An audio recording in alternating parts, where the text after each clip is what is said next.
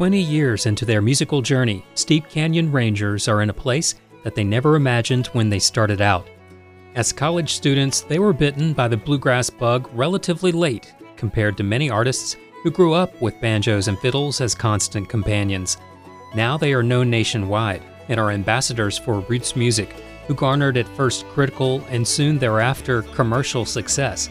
They are still rooted in old-time and bluegrass music, but always, and especially in recent years, have honed their sound into a style that no one else can claim. Their core lineup has remained largely intact all along, and their members will quickly tell you that they are friends first and bandmates second.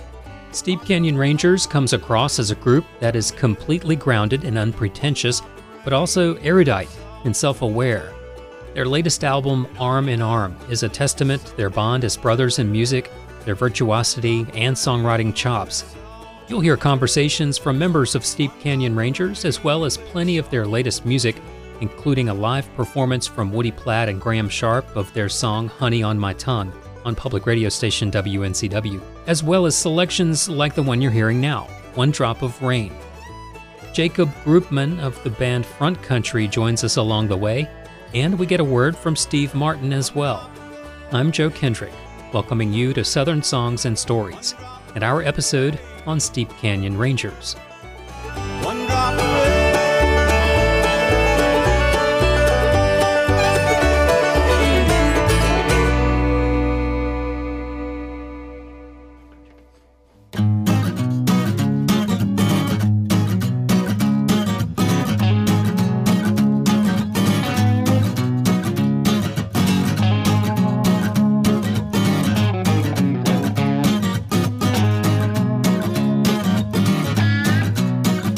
Southern Songs and Stories is part of the podcast lineup of both Public Radio WNCW and Osiris Media. Osiris creates music podcasts and events to help music fans deepen their connection to the music they love with all of their shows at osirispod.com. Osiris works in partnership with Jam Bass, which connects music fans to the music they love and empowers them to go see live music.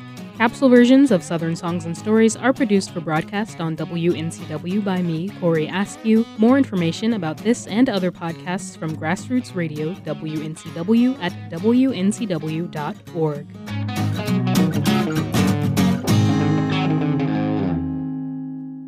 First of all, I deeply admire what the Rangers have done. You know, they're writing all their own songs. They're growing with their music. I don't know how to describe it. We know what the growth is. They're capable of doing traditional bluegrass, and they're capable of doing, you know, like derailed bluegrass, bluegrass that's slightly off the rails. But mainly they do a fantastic show, and a show that emphasizes their great musicianship, and that's so evident. You know, when I work with them, I'm constantly kind of in awe, and I just want to go thank you for making this song better, you know, with your ideas and your musical skills. A lot of bands that kind of started out as bluegrass bands, and for the Steep Canyon Rangers, definitely very bluegrass, but bands that started out as bluegrass bands, kind of going more the Americana route, and I think a lot of it is really that it's people in the bands being more true to their roots. I know in Front Country and in bands like Fruition and the Steep Canyon Rangers, you know, it started out as more string bands, really feel a pull to kind of dig into maybe some of the other influences that the members had growing up. You heard Jacob from the band Front Country there, preceded by Steve Martin, talking to me around the time that he fronted Steep Canyon Rangers on their album called The Long-Awaited Album. More from Jacob later in the podcast. The first rule about starting a band, even before the rule about being able to play instruments and sing at least adequately, is to have a strong name. There are so many great stories about how bands came up with their names, both good and bad ones. You've probably heard some of these, like how the Commodores randomly opened up a dictionary and blindly pointed to a word to arrive at theirs, or how the Ramones took their name from Paul Ramon, which was the alias Paul McCartney used when booking hotel rooms, or maybe how Squirrel Nut Zippers got their name from a caramel candy dating back to Prohibition. When you hear the name Steep Canyon Rangers, It is easy to picture some strapping, heroic explorers of the Appalachian Mountains when it was still a frontier, and to hear echoes of pioneers of a different sort, the fathers of bluegrass music. Steep Canyon Rangers is a name that fits right in with the likes of Bill Monroe and his Bluegrass Boys, or Flatt & Scruggs and the Foggy Mountain Boys, with some adventure thrown in. Like the Rolling Stones, Steep Canyon Rangers connotes action, a bit of danger, a combination of tradition and bravado. So the Rangers were off to a good start even before they got to the part about mastering their instruments, nailing harmonies, and becoming skilled songwriters. I asked founding members Woody Platt, Mike Gugino, and Graham Sharp, as well as percussionist Mike Ashworth, about those early days and how they got into bluegrass music. For me, it was, I got in a room with, Graham and I knew each other our entire experience in Chapel Hill, but at the beginning of our senior year, he had been working on his banjo, and I got into a room with him and our original bass player, Charles, in a living room, and we played like 2 or 3 songs just out of a songbook, and I was just blown away about how much fun that was. And we never stopped. Yeah. That's all we did from then on, just songbooks and living rooms and parties, and took it to the streets of Franklin Street and Chapel Hill and never looked back. Yeah, it's crazy. Really, that's all we wanted to do at the start, is just figure out how to play like our heroes, how to play like Jimmy Martin, and how to play and sing like Third Time Out and Newgrass Revival. You name it, and then being so amazed, like in bluegrass, you can just walk right up to your heroes at a record table or somewhere backstage, and like Del McCurry, the first time we opened for him, he and his wife Jean were just so gracious with us, and we couldn't believe it. Here's like your stone cold hero, and they're just like, treating you with so much respect, and telling you that they like your band and stuff. And that's one of the great things about the culture in roots music, bluegrass music, is that accessibility, that openness, that humility that may not exist in, rock and roll stadium world, where they're all like, don't get near me, stay back. Yeah. But in this world, that's a way that you can create lifelong friendships, that you can get fans that will be bought in and they will stick with you for forever. Yeah. I think that's something we've really kind of just had ingrained in our DNA as a band, is just like how we operate like that with our fans and with other musicians, whether they're established or people who are coming up in it.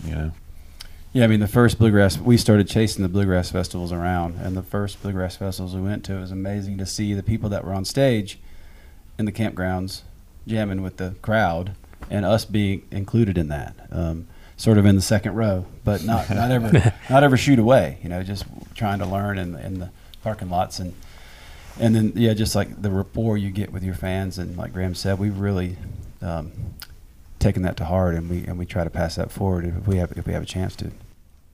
You mentioned that you knew from the start that you wanted to do this, and that was going to be your thing. But what was the point where you got to have sustainability, where you weren't necessarily crashing on couches?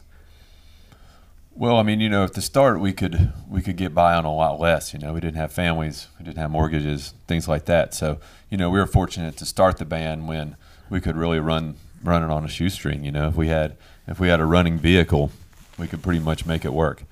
And as we've grown up and kind of grown in so many ways, everybody has more responsibilities now. So, we were really lucky from the start to have people who could fulfill different roles, both musically and from like a business side of things.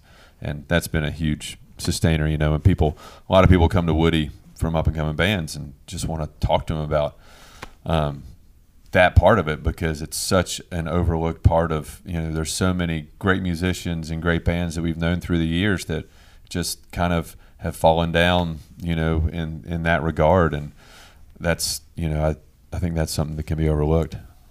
Yeah, for us, we have this one sort of magical component, which is our band, the friendship of our band. And we talk about this a lot, but the friendship of our band predates the music. So we weren't a bunch of musicians who found each other. We were a bunch of friends who found each other, and the music grew out of that. And that's enabled us to stay focused and communicate and make similar decisions and kind of keep all of our arrows pointed at the same target as we're trying to move through this business. And we've had very little turnover in our lineup in 20 years. And we spoke about Barrett briefly, but Barrett's the newest member of the band by maybe 2 years, but he was at our first show, very first show. And we went to his senior guitar recital in college. And so our friendship with him is almost as long as our friendship's here. Yep. So he fit right in when we were looking for a guy to fill in there in that spot. It was a no-brainer. It was like, let's get another brother and keep rolling. There's something about that time period and being, college aged in the mid to late 90s. I think roots music, folk music, bluegrass music, it is another revival, much like there was, a folk revival in the 60s, and the festivals were huge back then too.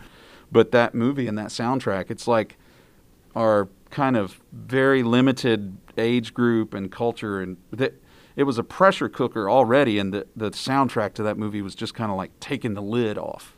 We were going to find our way there eventually, but that sort of fast-tracked it.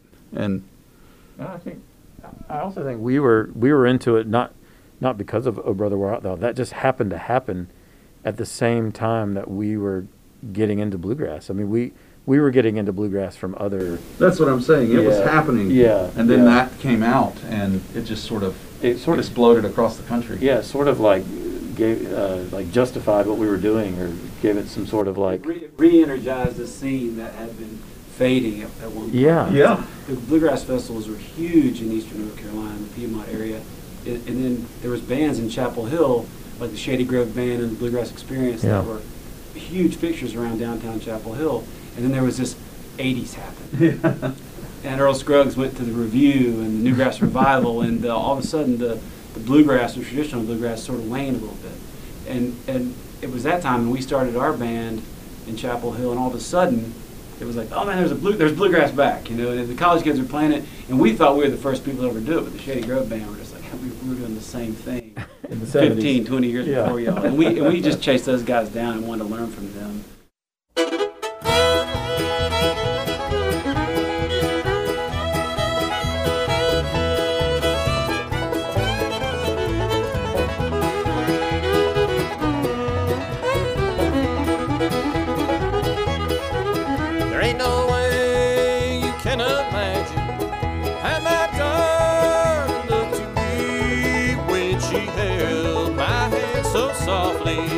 She was such a sight to see, rolling down a golden highway, my bright and shining sea. This is how I see my darling, and I know she loves me.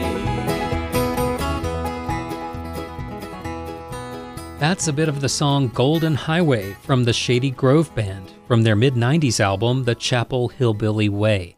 Mentioned by Woody Platt as predecessors in the Triangle region of North Carolina, that four-piece group helped set the stage for acts like the Rangers starting in the 1960s and 1970s, with fellow travelers like Red Clay Ramblers and the Fuzzy Mountain String Band. The scene that the Steeps joined and helped shape remains as charmingly off-center as it was half a century ago, welcoming everything from bluegrass the way Big Mon would have approved, to the psychedelic forays of Billy Strings, and a kaleidoscope of sounds in between. There's a lot of great bands doing what the Steeps are doing, and the fans are always awesome because it's really about just general music lovers. There's always a wide variety of kind of genres and styles that are represented in this scene, maybe all the way from traditional bluegrass to even some harder rock and everything in between, and the fans just love it all. That's Jacob Groupman, guitarist in the San Francisco-based band Front Country. They also have a new album titled Impossible World. With the Steep Canyon Rangers album Arm in Arm, after spending a little time listening, you hear a band continuing in the footsteps of those second and third generation bluegrass innovators, both with their constant exploration and original interpretations of the music, and their willingness to stay within the framework of string band and bluegrass music. Perennial debates linger on whether percussion truly stays within that structure, but nonetheless, Steep Canyon Rangers are a thoroughly roots music outfit with an eye towards the yet unseen parts of the genre's territory. One of those largely uncharted parts of the acoustic map that they put their mark on with this album comes from pop music of the 1960s, specifically Brian Wilson. Here's Mike Ashworth. Well, I like that you bring up Brian Wilson. I think he's one of the earliest American pop, anything goes experimental artists that we have, and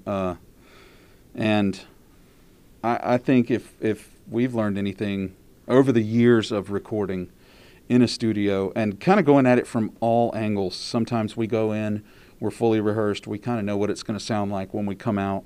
With Arm in Arm, we felt the freedom this time to put a sound in and see what it sounds like, and if we don't like it, we could take it back out. And I think that I like the Brian Wilson thing. Other, influences, there's some that we won't, that are sort of ingrained in who we are individually as well as a group, and I can't speak to everyone's. I let Mike speak to some of his influences. There's some obvious bluegrass influences for all of us, and the fathers of that music, and also, there's some rock elements now in Arm in Arm, and I think we probably draw on like the 70s rock sounds for that. I feel like we were listening to a lot of the band, all of us growing up and then all the way through now, and just texturally, it's not taken from that, but it sort of reminds me of that a little bit. I feel like our band is made up of a bunch of guys that have listened to and played different types of music their whole, all their lives. I mean, I didn't grow up listening to bluegrass or playing bluegrass, and I don't think any of us in the band grew up listening to bluegrass or old-time music and playing that kind of music, but we got into it later in life in college, and we all grew up listening to a variety of things, like you said, rock and roll, reggae, jazz, classical. I mean, Mike and I met, in high school in the band, and I was playing the saxophone at the time, and he was doing percussion, and we were playing classical music and jazz and stuff. So, but I think now that the band has been a band for so long, and we did the kind of traditional bluegrass thing for such a long time, when we were making this record, it really stood out to me that I felt like it was the first record where it was like, whatever the song calls for, that's what we're going to do. We're not thinking about trying to fit into a specific style or specific genre. But letting all of the influences kind of come out, like you said. I mean, as a mandolin player, of course, I'm influenced by Bill Monroe and traditional bluegrass. But I also listen to a lot of Led Zeppelin, and that had mandolin in it, and so I can think specifically of some of the songs on Arm in Arm where I was trying to play the mandolin more like Jimmy Page or John Paul Jones played it than the way Bill Monroe did, just because that's what served the song. It was more of a rock and roll kind of song than a bluegrass song. And I think with the Brian Wilson thing, I felt like we just did a lot of voices on this record. I felt like, and especially since Barrett has been in the band and he's a great singer, we're just trying to, always put our strong things out in focus, and we have so many great singers in the band now, and we're just layering voices. We did a lot of layering of voices on this record. So it seems almost unlikely that you would have wound up playing the music that you're playing now, given your beginnings.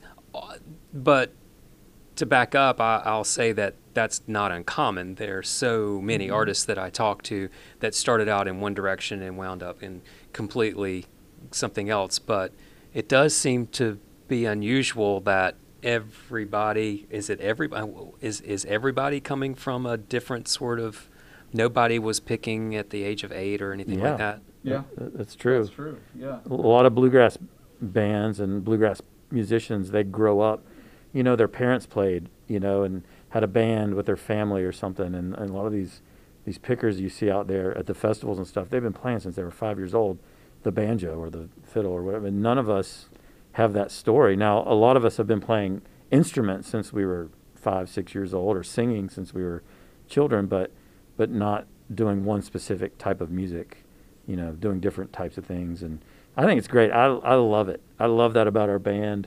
I love that about the music we're playing now, that it's just, we all have such an appreciation for all kinds of music, and we let it just kind of come in and inform what we're doing.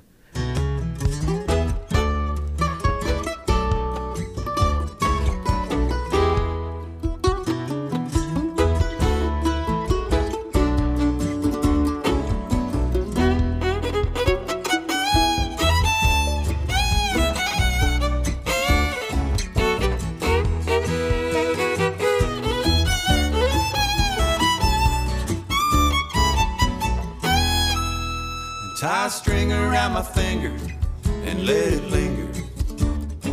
Let it last while the fire's still going. Let's don't let this moment go slipping off into the past. This might be paradise to see it all through innocent eyes. I should be somewhere I know, but I'm enjoying the show. Still in the afterglow, I'm not ready to go. I'm enjoying the show. Still in the afterglow. Still in the afterglow. Still in the afterglow. Still in the afterglow.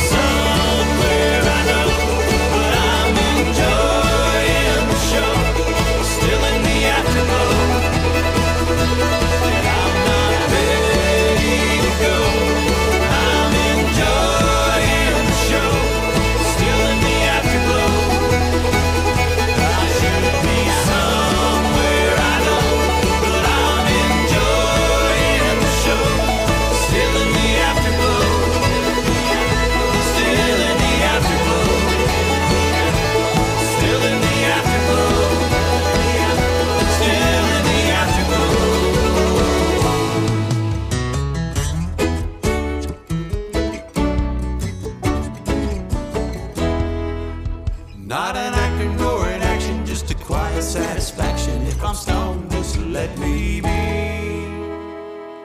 A song informed by, as Mike Gugino alluded to, rock music like the Beach Boys that he and his bandmates grew up listening to. That was Afterglow.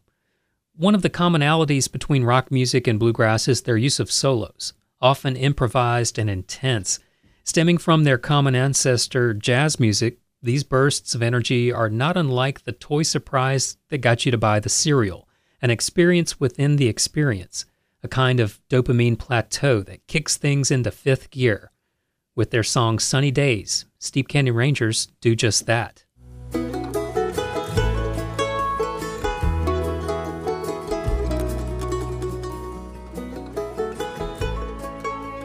That one was fun, you know. I mean, I think we left some room on this record to really kind of be who we are on stage a lot. So I think you hear on this song, there's a long solo section that's just really free form and open ended, and Mike's taking it on the mandolin, and you know, it's one of those things you couldn't ever reproduce it if you were going to sit down and try to map it out and chart it out and play it like that. But in that moment, he's talking about Mike was well into his solo, and it sounds like maybe he's trying to wrap it up for a second there, and the band is just so excited, and we don't wrap it up, and that pushes him to this really great, you know, a few more measures of mandolin madness, and that's like Graham said, that's just a studio thing that happened, and every time we play it live now, we don't have a plan there. It's just watch what Mike does. Yeah. And if we hold out longer, he has to keep playing. It's a wonderful thing to watch.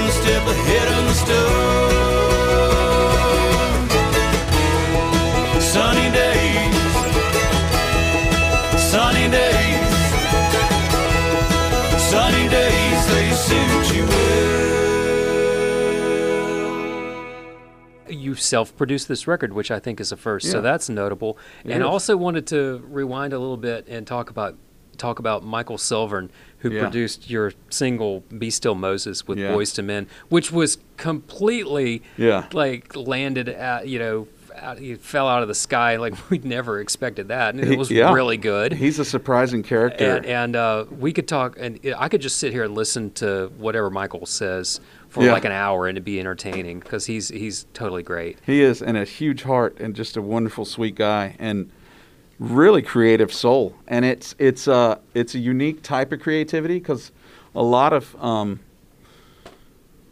times I think I can see people's creativity working, or you can sort of see it's linear. You can see the outcome. With Michael, it was, I don't know, he just secretly like sticking things on the wall to see what would work, and then out comes this amazing thing that we wouldn't have thought of it. We wouldn't have been capable of pulling that off. I mean, he's just got this unique way that he works. But yeah, he's also just a sweetheart. I love him to death. Yeah, it was great working with him, and yeah, we would have never have thought to add Boys to Men to one of our songs. That was his idea, and it was a great idea. Yeah. If you ever want a primer on the music industry, he's your guy. He is your guy. So true. He's got a few things to say. You're right about Arm in Arm as well. This is the first time that we sort of haven't. I think Michael Selvern was the last, producer that we brought in for something, and so Arm in Arm. I think it's unique. I wanted to say it's less makeup, but it's not. I mean, we got to do that as a band, and it was a unique experience. I mean, we already arrange as a band, we rehearse as a band, we go into the studio and track as a band, but ultimately, having a producer can do so many great things. Like, one thing that Woody has always said through the years is that it's a really great way to sort of have the buck stop here. Like, the band can vote if we're stuck in a position, but the producer has the ultimate say-so. And so I'd say a unique thing about that is that we never were able to push that off on anyone else. We had to actually come up with the answer. Mm-hmm. And so that was a new exercise for the band, and one that I'm thankful for, because it kind of fast tracks your creative process, your editing process as a band. Yeah, I fully agree. It was awesome. It was super exciting because it turns out we didn't need a producer, and we didn't know that for sure heading into the project that we didn't need a producer. But the buck stops at the producer, and that's one of the real benefits of having a producer, is that they can end up making the decisions for you, or kind of ironing out some differences. But when those differences came along, we ironed them out ourselves. Really, it's like everybody who had an idea got heard, and then everybody rolled with however those ideas developed, and it was kind of a magical flow thing that we had going on in that. It's beautiful and exhausting, right? It's It like is. You have to go down every road. It was beautiful and exhausting, and that's the thing that's the most successful. I mean, to me, about the whole record is that we had such a good time. It was such a beautiful time making it, and now just seeing it in its physical reality and going back and listening to those songs is just like a record of that time, and it was a really sincere, awesome thing that we did with some really good songs, and proud of it.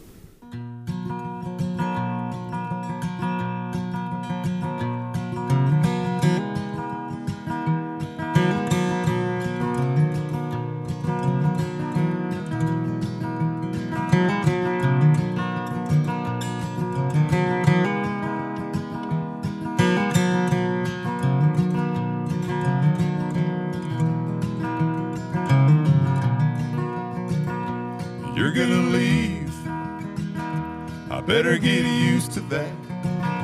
I thought I might watch your back all the time. You introduced me to a whole wide world who lights up the way I do when you walk up smiling.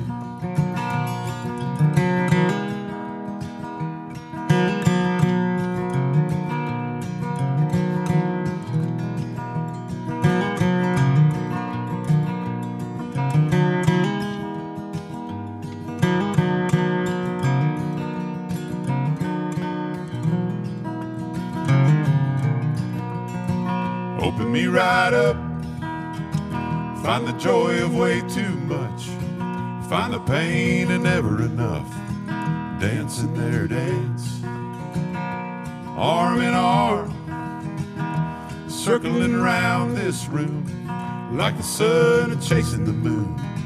Yeah, you open me up, I'm in my bare feet, standing in the clover. I got you buzzing around my head. I don't care if I get stung for a little bit of honey on my tongue, for a little bit of honey on my tongue.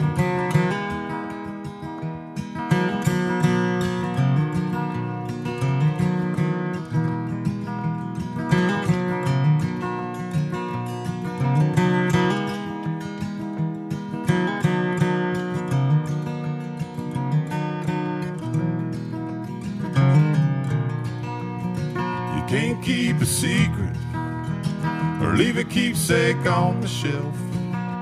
Every little bit of yourself, you give it away. Is it mine to tell that you want to go carefully? And baby, leave that care to me. Run along and play. I'm in my bare feet, standing in the clover. I got you buzzing around my head. I don't care if I get stung for a little bit of honey on my tongue. In my bare feet, standing in the clover. I got you buzzing around my head. I don't care if I get stung for a little bit of honey on my tongue. For a little bit of honey on my tongue. For a little bit of honey on my tongue.